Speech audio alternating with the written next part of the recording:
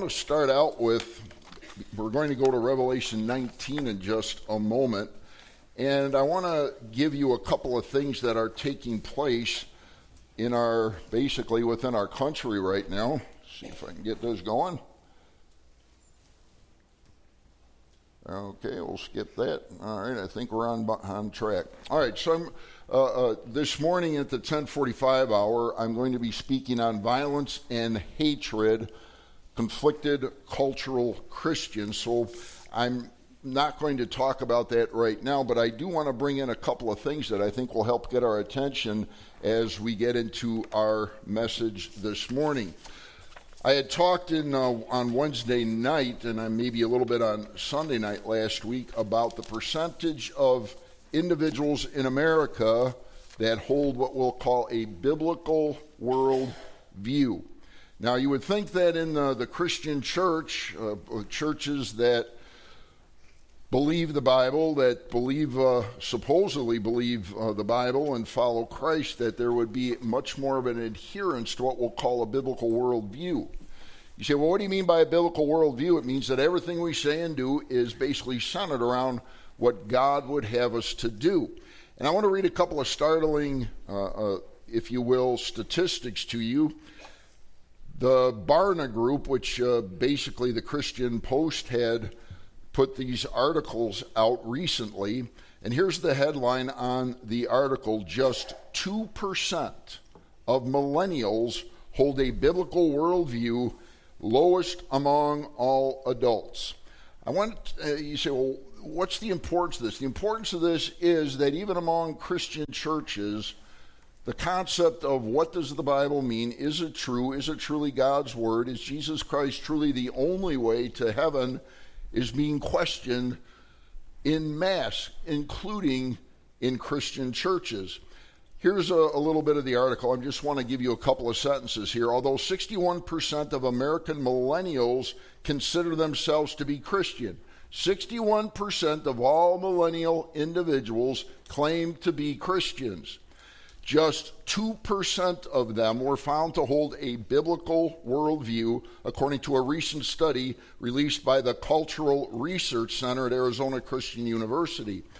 Now, here they're going to define what that means. A biblical worldview, as previously defined by Barna, includes believing that absolute moral truths exist.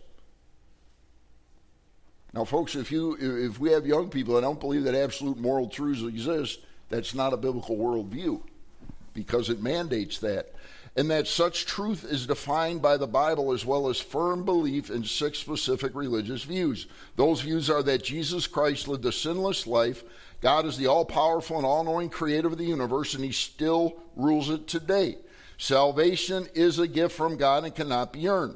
Satan is real. A Christian has a responsibility to share their faith in Christ with other people, and the Bible is accurate in all of its teachings.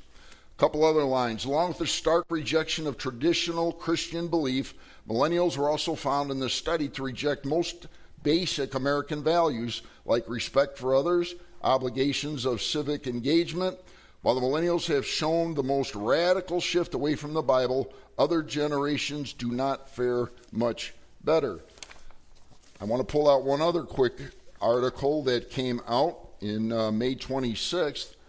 Only 6% of Americans have a biblical worldview. Now that we're switching from the millennial generation and we're looking at people as a whole, here's 3 paragraphs, just a couple sentences each. Only 6% of Americans have a biblical worldview, according to research from notable evangelical pollster George Barna, released as part of a new endeavor with the Christian conservative advocacy organization Family Research Council. Quote, every Christian can and should obtain a biblical worldview. And I hope we can all say amen to that. But every Christian, we're not talking about the unsaved folks. We're not talking about the unchurched folks. We're talking about God's people. Out of God's people, 6% hold a biblical worldview. How do they find that? The data found, among other things, that while 51% of American adults said they have a biblical worldview, only 6% of American adults actually held this. And here's an example. For example, of the 51% that claim to have a worldview, 49% said that reincarnation was a possibility after they die. Now you're laughing, and that's good. It is. It seems, how in the world can folks that believe the scriptures come up with reincarnation? Meanwhile, only 33% said they believe that human beings are born with a sinful nature and can only be saved from the consequences of sin by Jesus Christ. What's that telling us, folks? It's telling us that, just as I started out with on kind of a little slippery slope this morning with what I discussed from this church discipline issue, listen, if the church leadership isn't teaching biblical truth, what do you expect the folks to do, right? And that's exactly what's taking place. Watered down gospels, changed gospels, messing up what the Word of God states, and what do you have? You have bad outcomes. So I brought that to your attention this morning because when we're looking at Scripture, we want to get it right. It's not about the individual speaking, it's about what does God's Word say. And every single person should be very critical of that. Is what's being taught, is what's being said, is what's being preached and taught in this church or any other for that matter, does it match up with God's Word? Take your Bibles, please, if you have them, Revelation chapter 19. And we're going to finish Revelation 19 this morning. We've gone through several verses in it. We're going to backtrack to a particular parenthetical statement about what's known as the first resurrection. In fact, I think I said 19. I meant chapter 20. We've already done 19. That's the wrong slide for the intro, so maybe we should get that right, Rich. Okay, there we go. All right. So what we're going to be talking about today is, when is your resurrection? Do you understand that every single one of you will be resurrected someday? And if I were to ask you this question, now here's for something to think about. When you walk in here in the morning or the evening or whenever you come in, are you seeking to get something from God's Word? I hope you are. Are you paying attention and trying to get, okay, so I'll go through historical things, contextual things, biblical theology, but we always tie things in with, how's this going to affect you personally? Well, folks, this prophetic piece, even though it's prophecy, it's talking, every single person in here is going to be affected by this. You are going to be part of a resurrection, but which one? And you say, well, how many are there? Well, there's actually several. And we're going to look at that this morning as we go into Revelation chapter 20. So, as we get started, let's go to Revelation 20. Now, we've already gone through the first several verses. We were talking about the 1,000-year millennial kingdom that will be coming in the future. And we want to jump down to verse 4. Apostle John is speaking. He's writing under the inspiration of the Holy Spirit. And he said, and I saw thrones, and they sat on them, and judgment was committed to them. Then I saw the souls of those who had been beheaded for their witness to Jesus and for the word of God, who had not worshipped the beast or his image, and had not received his mark on their foreheads or on their hands, and they lived and reigned with Christ for 1,000 years. Verse 5, but the rest of the dead did not live again until the 1,000 years were finished. This is the first resurrection. Blessed and holy is he who has part in the first resurrection. Over such the second death has no power, but they shall be priests of God and of Christ, and shall reign with him 1,000 years. All right, now, we went through verse 7 and on last week, but this is a passage we did not go through because it didn't fit the scenario, if you will, the first several verses when dealing with the millennial kingdom. We're looking at something that's going to take place called the first resurrection, which hasn't happened yet. Now, if you study the Bible at all, right now your tentacles should go up, and it's like, well, wait a minute. There have been numerous resurrections that have taken place before this prophetic passage comes to pass. Did God mess up? Is it not right? How do we explain that? Well, what we're going to look at this morning is multiple resurrections that are spoken about in the Scriptures, and your job this morning is to figure out which one you are going to be a part of. All right, so let's go to Revelation 20, the performance, if you will, the martyrs. So we're talking about a group of martyrs. When were these Christians, these believers, if you will, killed? Now, we currently live in what age? What do we call this? The church age. All right, the church age ends, and we're not going to go through the graphs and things this morning, but just you've been here long enough. Visitors, I'm sorry, you're going to have to catch up if you're not familiar with these things. But the next major event on God's prophetic calendar is what? The rapture of the church, where Jesus Christ comes in the clouds. Last night we were sitting around before the rain started outside, and all of a sudden one of the person's phones went off, and it kind of sounded like a real weak trumpet. And one of the people looked up, and it's nice and cloudy out, and they said, "Is this the rapture?" That's serious. And I was like, well, at least you're on target, but a little off, but on target.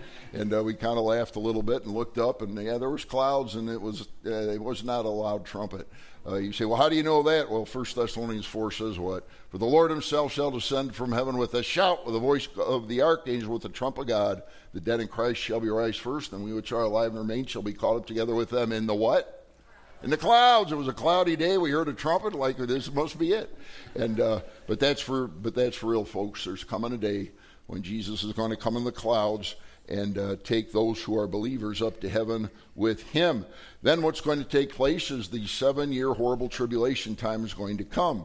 What's going to take place during that time? Well, Revelation chapter 20, verse 4 makes it very clear that many people will indeed come to Jesus Christ during that 7-year tribulation period, but what's going to happen to them? The Bible says they're going to be killed. We talked about Revelation chapter 13, the one world economy, the one world government, the one world religion, all in Revelation 13. And it made it very clear that anyone who refused to take the mark of the beast, in other words, the mark on the hand or the forehead, what would happen to them? They're going to be killed. Unless they can go underground and hide somewhere, they're going to die. So there's going to be a massive amount of folks after me and you, if you've trusted Christ, if it happens in our generation, will be taken up to heaven. And those folks that are left behind. And then how many of you heard the Left Behind series? All right, Tim LaHaye wrote that huge, massive series. It's good. It's of course a bit satirical at times, and it's written as a fiction, but the content is really good. Tim LaHaye, by the way, went to be with the Lord a few years ago. One of his partners. How many of you know who Ed Heinzen is? Okay, he's on VCY still, but he just passed away a couple of weeks ago. And we're losing a lot of our great prophecy teachers right now who went to heaven. But what are we talking about? We're talking about when the tribulation comes, the gospel will go out in massive form. And I appreciate those here that go out and they spread the gospel in our community. I appreciate the folks that have been linking up with Ed Gilmore and going to Piggly Wiggly. That's a weird name. Piggly Wiggly. And what do? They go out there every, I believe it's Thursday if I got it right, and Tuesday. Yeah, I knew it was a T. Anyway, they go out there and they set up a tent and they pass out Bibles and books and pamphlets and talk to folks about Christ. And it's a great ministry that they're doing. And God said, listen, these individuals will come to Christ, but they're going to be martyred and will lose their life. Well, the good news is when they die, they go, of course, directly to heaven. But these individuals, they refuse to accept, they basically refuse to accept a non-biblical worldview, folks. Do you catch that? They said, listen, we're going to stand for Christ. We're not going to bend. We're going to hold strong. We're not going to compromise our families. We're not going to compromise our children. We're not going to compromise our young people. We're not going to compromise our stand for who we believe is the Savior of all people that will come to Jesus. We're not going to compromise. We're going to hold firm. We're not going to accept the, if you will, the devil's mark in the tribulation period.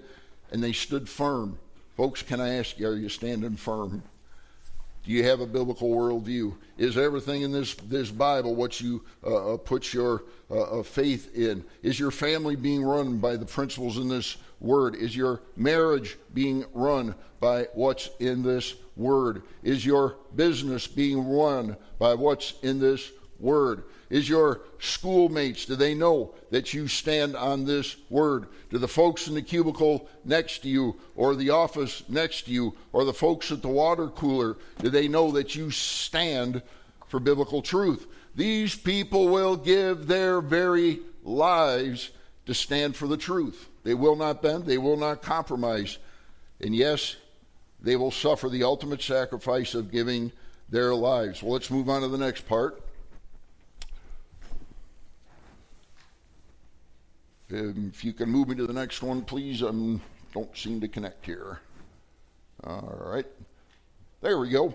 All right. The position of the tribulation martyrs. By the way, you all should have at least the basic outline in your bulletin this morning. Well, how about the position of these martyrs? What did they do?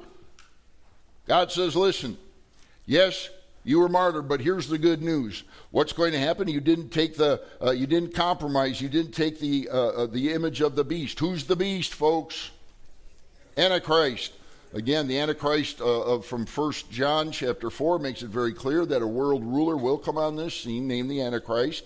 Of course, that won't be his real name. There'll be a world dictator or Mr. Suave or whatever they're going to call him. But he's going to come on the scene, and folks are going to flock to him, and they'll actually worship him. And the false prophet that we learned in Revelation 13 many weeks ago, that the false prophet would demand that every single person take that mark of the beast, what many of you know as 666 in the last verse of Revelation 13.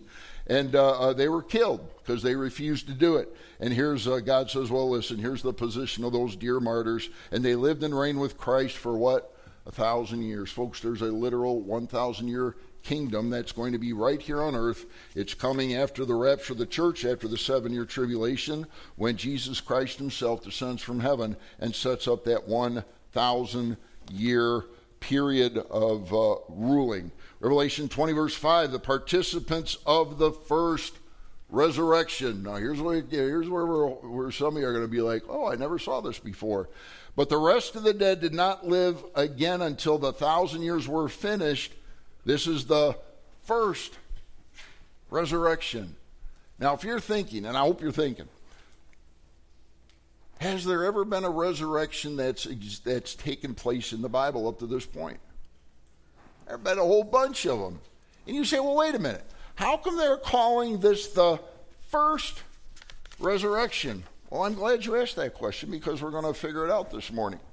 All right, so we're going to start out with it again. I don't have all these, I don't think, on the outline, but you can look at them and it's like, oh yeah, I remember that.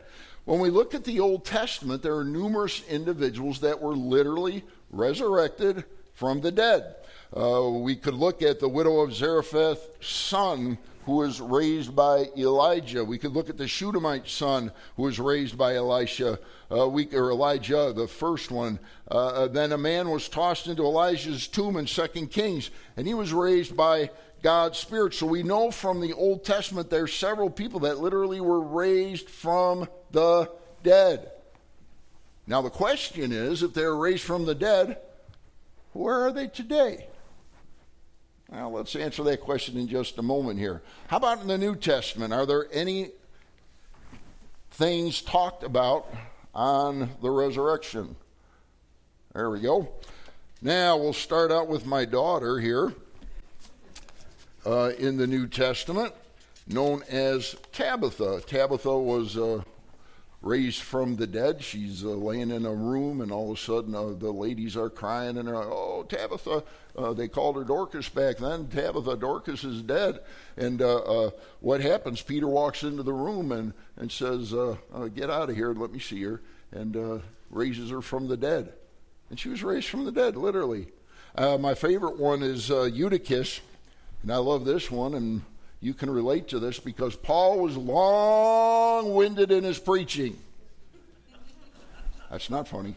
And so he's going on and on and on, and he's preaching. I mean, you think it's bad when I do maybe a 45, 50, whatever, sermon, and it's like, wow, is he ever going to get done? And this poor guy, Eutychus, he's sitting up in a window, and Paul's along preaching, and it's in Israel, and he's tired, I'm sure, and it's like, oh, man, you know, I worked all day, I worked half the night, and I know I should be listening to Paul, but I can't.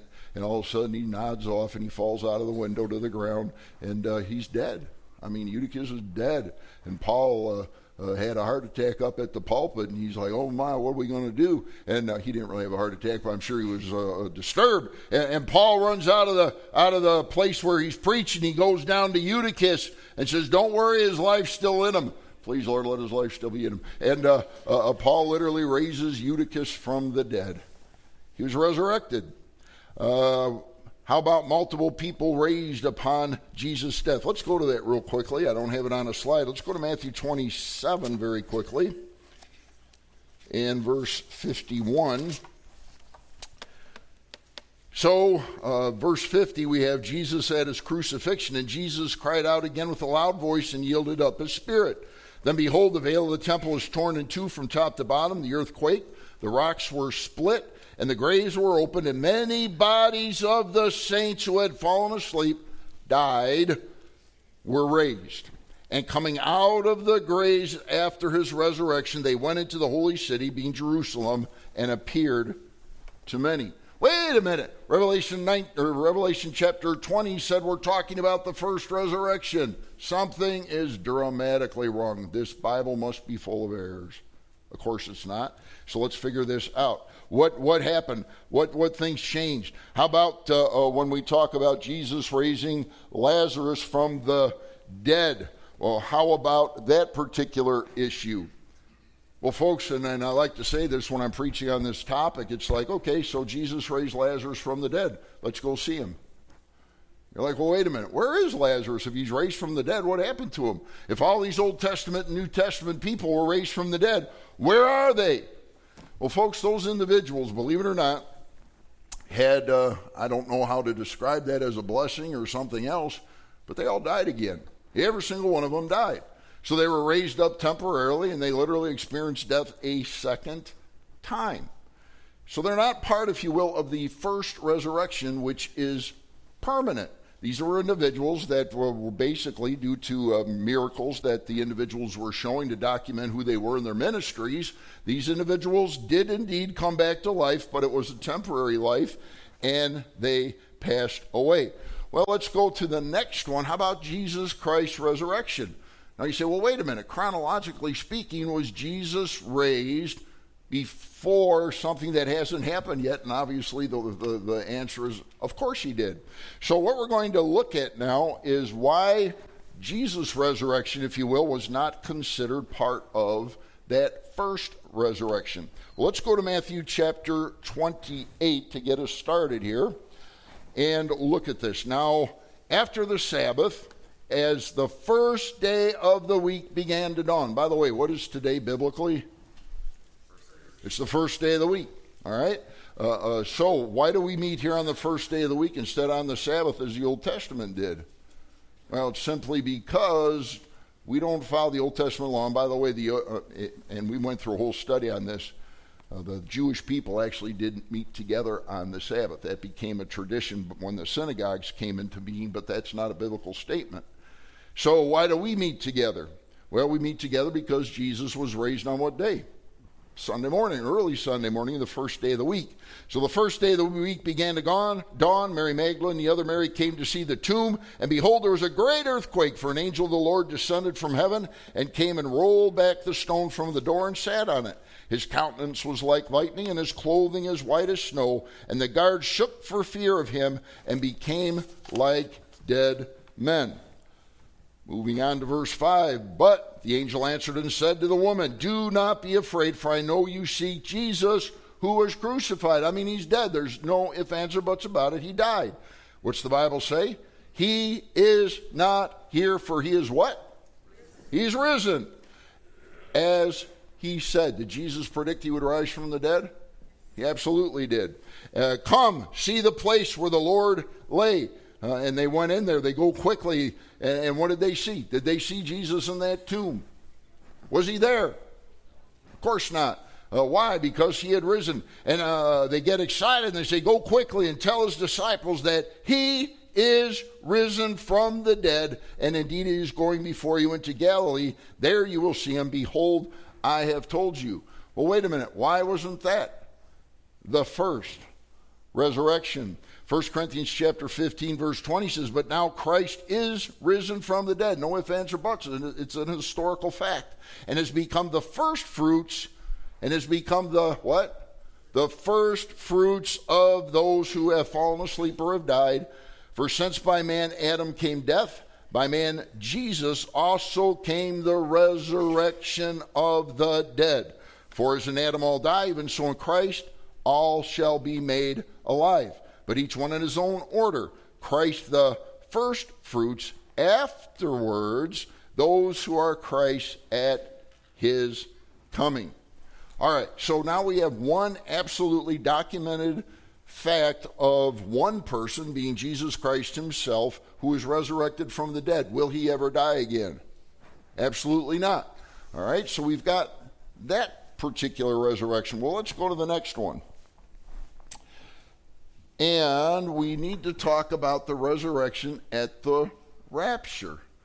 Now, folks, the Bible makes it very, very clear that when the rapture takes place, what is going to happen to those that are in the graves, that have trusted Christ alone? What's going to happen to them? They're going to rise up. Are they coming out of the graves? Are they going to be given glorified bodies? Absolutely. How do we prove that? 1 Corinthians chapter 15 makes it very clear. Let's go to that. We've got enough time this morning. Let's go to 1 Corinthians chapter 15 to prove the point. And while you're turning there, I want you to ask in the back of your head, wait a second. Revelation chapter 20 talks about the first resurrection. Why is 1 Thessalonians not referred to as the first resurrection? Do you think that's a good question? I do. I think it's a very good question, and we're going to answer it. 1 Corinthians. I'm going to the wrong book here. 1 Corinthians chapter 15. Let's go down to verse 50. There we go. Now this I say, brethren, flesh and blood cannot inherit the kingdom of God, nor does corruption inherit incorruption. Behold, I tell you a mystery. We shall not all sleep. Sleep, when we're talking here in context, means what? It means death. But we shall all be what? Who's going to be changed? What's the pronoun there? And by the way, pronouns in the Bible stand. It's not like the current culture. Ooh, did I say that? I'm sorry. We. Wait a minute. Who wrote this? Who wrote 1 Corinthians? The apostle who? Paul. Paul says, behold, I tell you a mystery. We shall not all sleep. You know why he used that? And most biblical scholars will agree with this. Paul didn't expect to die. He expected the rapture to happen in his generation. We shall not all die, and I think God put that in there on purpose, showing that we're waiting for the imminent return of Jesus Christ. Now you say, well, it's been 2,000 years since Paul wrote this.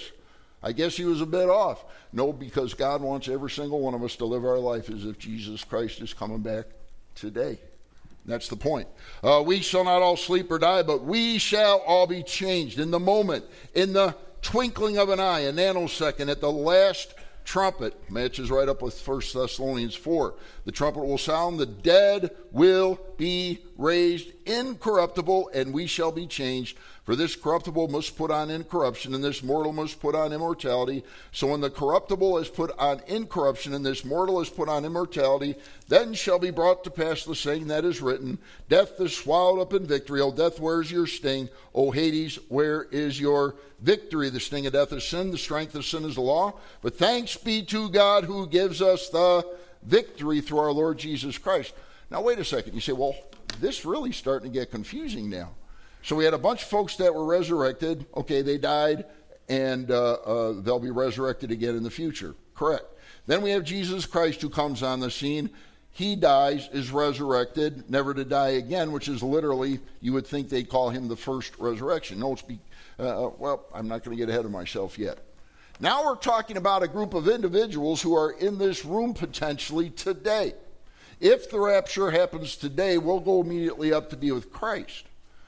All the dead in Christ, since the death, burial, and resurrection of Jesus Christ, when they died, where did their soul or spirit go, if you will?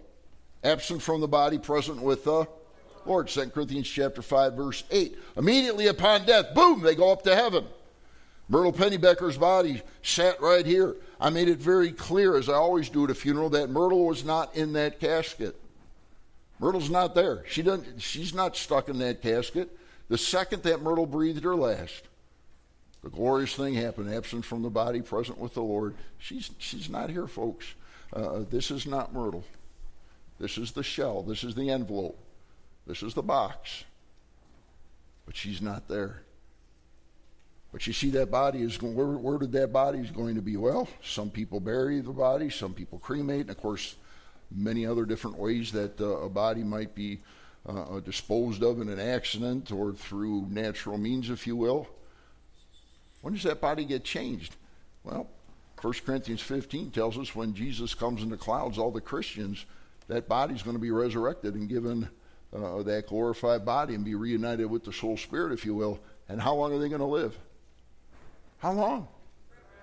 Forever, folks. I mean, when we get myopic in our thinking, it's like, when I die, what's going to happen? And God says, you're going to live for eternity. Now, you're going to go through a process. Every single person here, you're going to go through a process, barring the rapture happening, and this whole body's going to give out. I always talk about Dr. Jimmy DeYoung. Dr. DeYoung, who many of you had listened to, and still on many radio and television programs, he was absolutely 100, and I mean absolutely 100% convinced he was going home in the rapture. That was going to happen before he died. I can't get into all the things with his family and so forth, but he just absolutely was sure it was going to happen. Well, folks, that's the way Jesus wants us, quite frankly, to look at it, that Jesus could come back any second, and it's going to be in my lifetime. That's the approach, that there's actually a crown that God said he'll give to believers that believe that. I want to make it very clear, though. If you believe that Jesus Christ is coming back tomorrow or next week or in your lifetime, that doesn't mean you shouldn't make plans and have your family cared for. I've seen some folks that get so bound up in this that they're like, well, I think Jesus is going to come back in 5 years or 10 years. I know he's coming back in my lifetime, and they don't take care of things at home. And then that person passes away, and all of a sudden you got a tragedy, and there's no money, and there's no insurance, and there's no medical, and some people go to the extreme of selling all their property, and the next thing you know, they're homeless. I've seen it happen. You say, that sounds crazy. Well, folks, it's good to believe the Bible, which you should. It's good to understand that Jesus could come back at any moment, which he could. But it doesn't mean that we are to not live, if you will, as responsible citizens. We don't know for sure when he's coming back. Paul could have said, listen, he's coming back in my lifetime. Others could say it, but we need to properly prepare as if Jesus is coming back, but we don't know when. All right, so we know about the rapture of the church. Why is that not called the first resurrection? Do I have you thinking? Let's keep going. Let's keep going. All right, Bethany, I might need your help again. I'm not clicking in. All right, we're still not clicking in. All right, so we have the rapture of Christians. So right now we have two documented situations of people that have been resurrected, and we're still not to the first resurrection. 2 slides, Bethany. Next one. All right. Philippians chapter 3, verse 20. Now we're talking about Christians now. Our citizenship is in heaven, from which we also eagerly wait for the Savior, the Lord Jesus Christ, who will transform our lowly body, that it may be conformed to his glorious body, according to working which he is able even to subdue all things to himself. We quoted it at the funeral yesterday. I've done it here. This world is not my home. I'm just a passing through. My treasures are laid up somewhere beyond the blue. The angels beckon me from heaven's golden shore, and I just don't feel at home in this world anymore. 2 Corinthians chapter 5, verse 6, therefore we always confident, Christian, knowing that while we are at home in the body, we are absent from the Lord. For we walk by faith, not by sight. We are confident, I say, and willing rather to be what? Here it is, absent from the body and present with the Lord. Well, let's get back to our Revelation text of verse 6. And the positive results of the first resurrection. Blessed and holy is he who has part in the first resurrection. Over such the second death, we'll talk about that in a moment, has no power, but they will be priests of God and of Christ and shall reign with him 1,000 years. I'm going to go to Romans chapter 10. We're going to get there in just a moment. So, we've set up multiple resurrections. We have Jesus Christ, the first fruits of the resurrection. Then we have the folks that potentially are in this room, the rapture of the church. Why is the rapture of the church age saints not considered the first resurrection? Now, you'll read some individuals that will say this, well, the rapture is part A of the first resurrection. Some of the theologians have put it that way. I have many good friends that are believe as we do, pre-trib, premillennial type folks that believe that by definition the rapture was part A, and the rapture, the resurrection that will happen at the beginning of when Christ comes back, literally after that first resurrection takes place, is part B of the resurrection. Well, if we want to look at it a strict, and here we go, I'm going to take you to Bible school for a moment. Here is the strict theological reasoning why the first resurrection in Revelation is called the first resurrection. Now, those of you that have been at Union Grove Baptist Church for more than probably, I'll probably have to raise the bar here to about 6 months. If you've been here, I've been here 2 years, in 6 months you should have picked up this, and if you haven't, you'll get it again today. Was the church age prophesied in the Old Testament? Daniel chapter 9, verses 24 through 27 is the Old Testament Jewish prophetic calendar.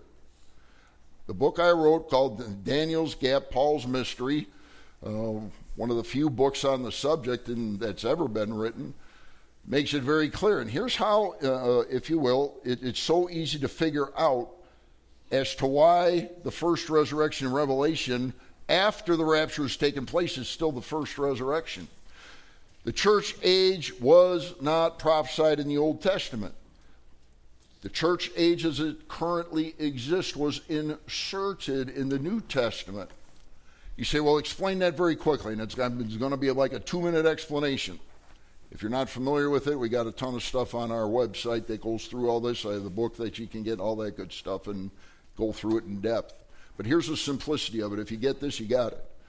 Between Daniel 9:26, the last two things in Daniel 9:26, it talks about the crucifixion of Jesus and the destruction of the second temple. That's it. The next verse, Daniel 9:27, takes you into the 7-year tribulation period. Wait a minute, has the second temple been destroyed? Has the second temple been destroyed? It's taken down by the Romans in AD what year? 70. Very good. That's it. That's the last event in Daniel 9:27. Then we go and there's a nice big space between Daniel 9:26 and 27, which has lasted some 2,000 years. God inserted the church age, which for whatever reason he kept what? He kept it a mystery. He kept it a secret. He kept it undisclosed, unrevealed. And I've given these verses time after time. And here they are again. Colossians chapter 1, verses 24 to 29. Colossians 1, 24 to 29. Ephesians 3, verses 1 to 7. Makes it very clear that for whatever reason, and I don't know the reason, that's up to God, he kept the age in which we live a mystery, a secret, until it was revealed, basically, in the time when Christ came. So, the rapture of the church is part of, if you will, that parenthetical period that is not part of the what calendar? The Jewish calendar. By the way, that's another major argument for the pre-tribulation rapture. We were not part of Daniel's 70th week. Daniel's 70th week in Daniel chapter 9, verse 27 is for what group of people? Who's the players? It's the Jews. It's not the church age. So you won't be in, if you will, that tribulation period. Well, let's go on to this first resurrection then. And Daniel chapter 12 tells us this. Now we're talking about Old Testament saints now in Daniel 12. We're in the Old Testament, written 500 years before Christ, more than that. And at that time, Michael shall stand up, the great prince which standeth for the children of thy people, being the Jews, and there shall be a time of trouble, that 7-year tribulation period, such as never was since there was a nation even to that time. And at that time thy people shall be delivered, everyone that shall be found written in the book. He's talking about the book of life, believers in God. And many of them that sleep or are dead in the dust of the earth shall awake, some to everlasting life, and some to shame and everlasting contempt. What's he talking about here? Well, let's go right back to Revelation chapter 20 in the first resurrection, which deals with the Jewish people. You see how it all pulls together? It's like, oh, so what is the first resurrection applying to? The literal definition for the first resurrection is a resurrection of, if you will, the Old Testament Jewish saints and the tribulation saints, the tribulation saints, and those that will be martyred during that time. That is the first resurrection. So you say, well, what resurrection are you part of? And we'll close with this. If you were a Jewish person, I want you to take a look, and we're going to expand this in just a moment. Right in, let's see if my little, there we go, right in this section here. And for this side, right this section here. Those are all Jewish graves. What is the name of this? Oops, wrong one. See, now it works. Don't want it to work. All right. What is the name of this section here? What's it called? The Temple what? The Temple Mount. What's sitting on God's Temple Mount right now? The Dome of the Rock. Is that a Jewish shrine? No. Is it a Christian shrine? It's a Muslim shrine. That is the same exact spot where the first and second temple stood. 960 BC to 586 BC and 515 BC to 70 AD. That's where the first and the second temple stood. By the way, that's coming down someday when the third temple is put up, but that's another day. So we have the Jewish central place. We have the Jewish graves. And we're just pulled in some. All these are Orthodox Jewish people that pay upwards of $100,000 to $1 million to have that burial plot. Yeah, shocking, right? Why did they do that? Why do the Orthodox Jewish people pay that exorbitant amount of money to be buried right here? I'm going to go back to the other slide. Do you recall from the prophets, where is Jesus supposed to enter the temple from? What gate? The eastern gate, which happens to be right here. By the way, what these folks don't get either is this is all going away, and it's all going to be redone when Jesus Christ returns. This whole area is going to be massive. It's going to turn into the biggest Temple Mount ever. It's going to take up the land, which is only less than 20 miles from shore to shore, is going to turn into, according to Ezekiel chapter 40 to 46, and through 48, a 50-mile area. So there's going to be a tremendous expansion. When's that happen? Revelation 16, a massive earthquake takes place, and that whole land mass is going to change. Jesus Christ will come down and build the fourth temple, not the tribulation temple, but the fourth temple where he'll rule and reign from. Now, our Jewish friends, unfortunately, I keep hitting the wrong button, sorry. Our Jewish friends believe that because they're buried here, the Old Testament, not the New Testament, the Old Testament states that when the Messiah, who of course they don't believe is Jesus, when the Messiah returns, he will come through the eastern gate. These folks believe that when the Messiah comes, of course they believe it will be his first coming, not his second. When the Messiah comes, he will pass over here, which is coming through the Mount of Olives. That's correct, Zechariah 14. And he'll come in and he'll bust through the eastern gate and set up his temple. Those people believe that they will be the first ones to be resurrected when the Messiah comes through and are willing to pay upwards of $100 to $1 million to be one of the first ones to be resurrected. Now, if you're new or you haven't heard this before, if you look along, you can't see it here because it's way too tiny. The Muslims have put graves all along this outer wall, including by the eastern gate. You know why? Because they're like, the Messiah won't come over our dead bodies. Dead serious. That's why they're there. They buried them there to keep the Messiah from entering into that Temple Mount. Well, folks, it's that everything I just said about what the Muslims believe, what the Jewish people believe, it's not what's going to happen at all. They're close, but they're wrong. So let's tie this all together, and we're going to have to stop. We'll get into the second death next week because we just don't have time. So I'm going to put the slide up, and we're going to talk about it next week. Are you going to be part of, if you will, the rapture, which is the next literal resurrection on God's prophetic calendar? Are you going to be involved in it? If you've never trusted Jesus Christ as your personal Savior, you will not be part of that event if it happens in our generation. The next major resurrection that will happen will be those that come to Christ and are martyred, and the Old Testament saints known as, in the Bible, the first resurrection. Next week, we're going to talk about the second death, which will be the last resurrection. Who will be involved in that? And I'll just give you the quick summary, and then we'll talk about it next week. Every single person from history past up through the present, when God is done with humanity, in Revelation chapter 20, verses 11 to 15, discuss what will happen to all those who have failed to come to Jesus Christ, have failed to trust in the Messiah since eternity, or since humankind started with Adam.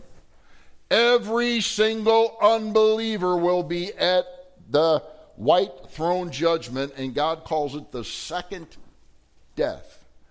Now, give me 2 minutes and we'll be done. We talked about a body that was here yesterday, Myrtle's, and many bodies have been in this place, as well as, of course, thousands and millions of different places across this world. Every single person will live for eternity. It's a matter of where. Where are you going to spend eternity? The second death talks about spiritual death. Everybody's going to die physically, barring being involved in the rapture. Every person will die physically, and God says there is a second death. Last verse and we're done.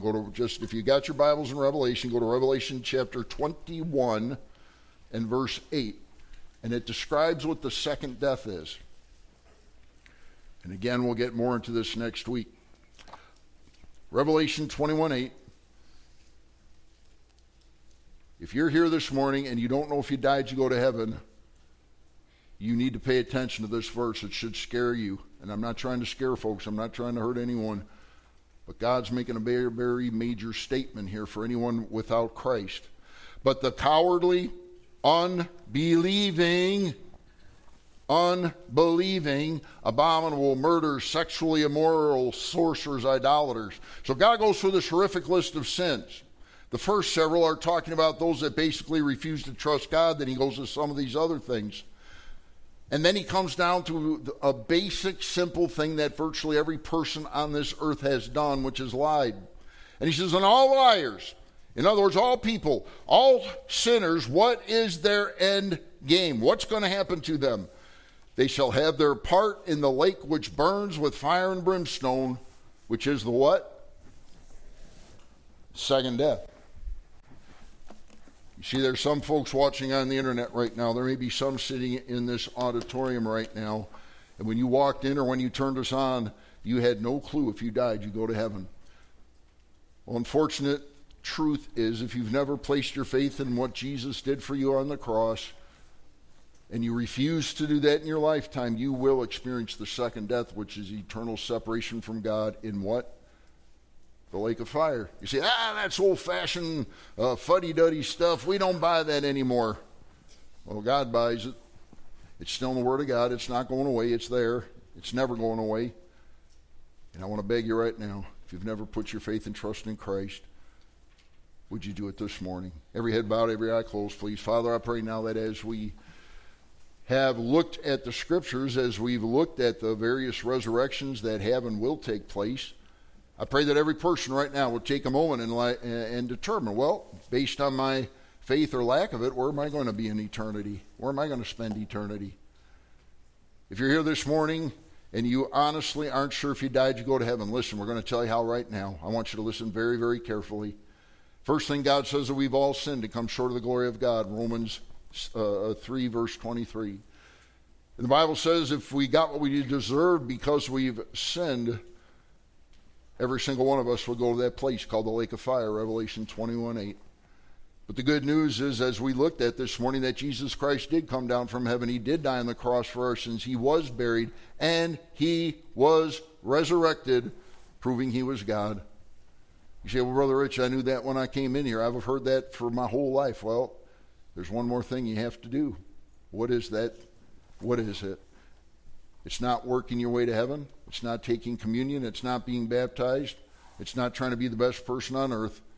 It's a free gift that God wants to give you this very moment.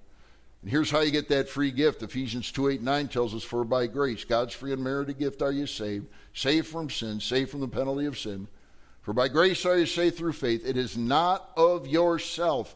It is the gift of God, not of works, lest any person should boast. Right there we are. Would you accept the free gift of eternal life by placing your faith and trust in what Jesus did for you in his death, burial, and resurrection? Don't wait around. Don't say, I'll do it tomorrow or the next day or the next day. Yesterday, while we were doing Myrtle's funeral, several of our folks were burying an 18-year-old young man who was killed in a motorcycle accident. You do not know if you have tomorrow. Would you accept that free gift? Right there we are. You say, what do I need to do? It's by faith. What does it take to exercise faith? Put your faith and trust. Put your belief in what Jesus did for you. Father, I pray now that as we close, if there's someone here listening or watching, that right at this moment the Holy Spirit would move in their heart and tug them to accept that free gift. If that's you this morning and you're saying, yes, I'm ready to trust Jesus, I finally get it. I understand there's horrible consequences to reject Jesus, and I won't accept them this morning. Right there we are. Would you, by faith, receive him? I'm going to say a prayer in a moment. The prayer won't save you, but it'll confirm what you've already done in your heart by faith. If you're here this morning and we're ready to trust Jesus, let's thank him for that. Maybe you want to say something like this. You can pray silently with me as we pray. Dear God, I know I'm a sinner, and I know I don't deserve to go to heaven, but this very moment I'm receiving that free gift of eternal life by placing my faith and trust in what Jesus did for me in his death, burial, and resurrection. Thank you for saving me. If you're here this morning, you're a Christian, what's your worldview? Are you one of the 2%ers, one of the 6%ers? Or are you one of the 51 or 60%ers that know the truth but have chosen not to live it? Would you give your life to Jesus this morning? Would you get right with God? Would you stop living the old-fashioned, sinful way? And let's live a life that's honoring and pleasing to Jesus. Let's raise our families right. Let's make our marriages solid. Let's raise our children properly. Let's be good folks as we go to our workplaces and our schools. Father, seal decisions this morning. We love you. We want to do right.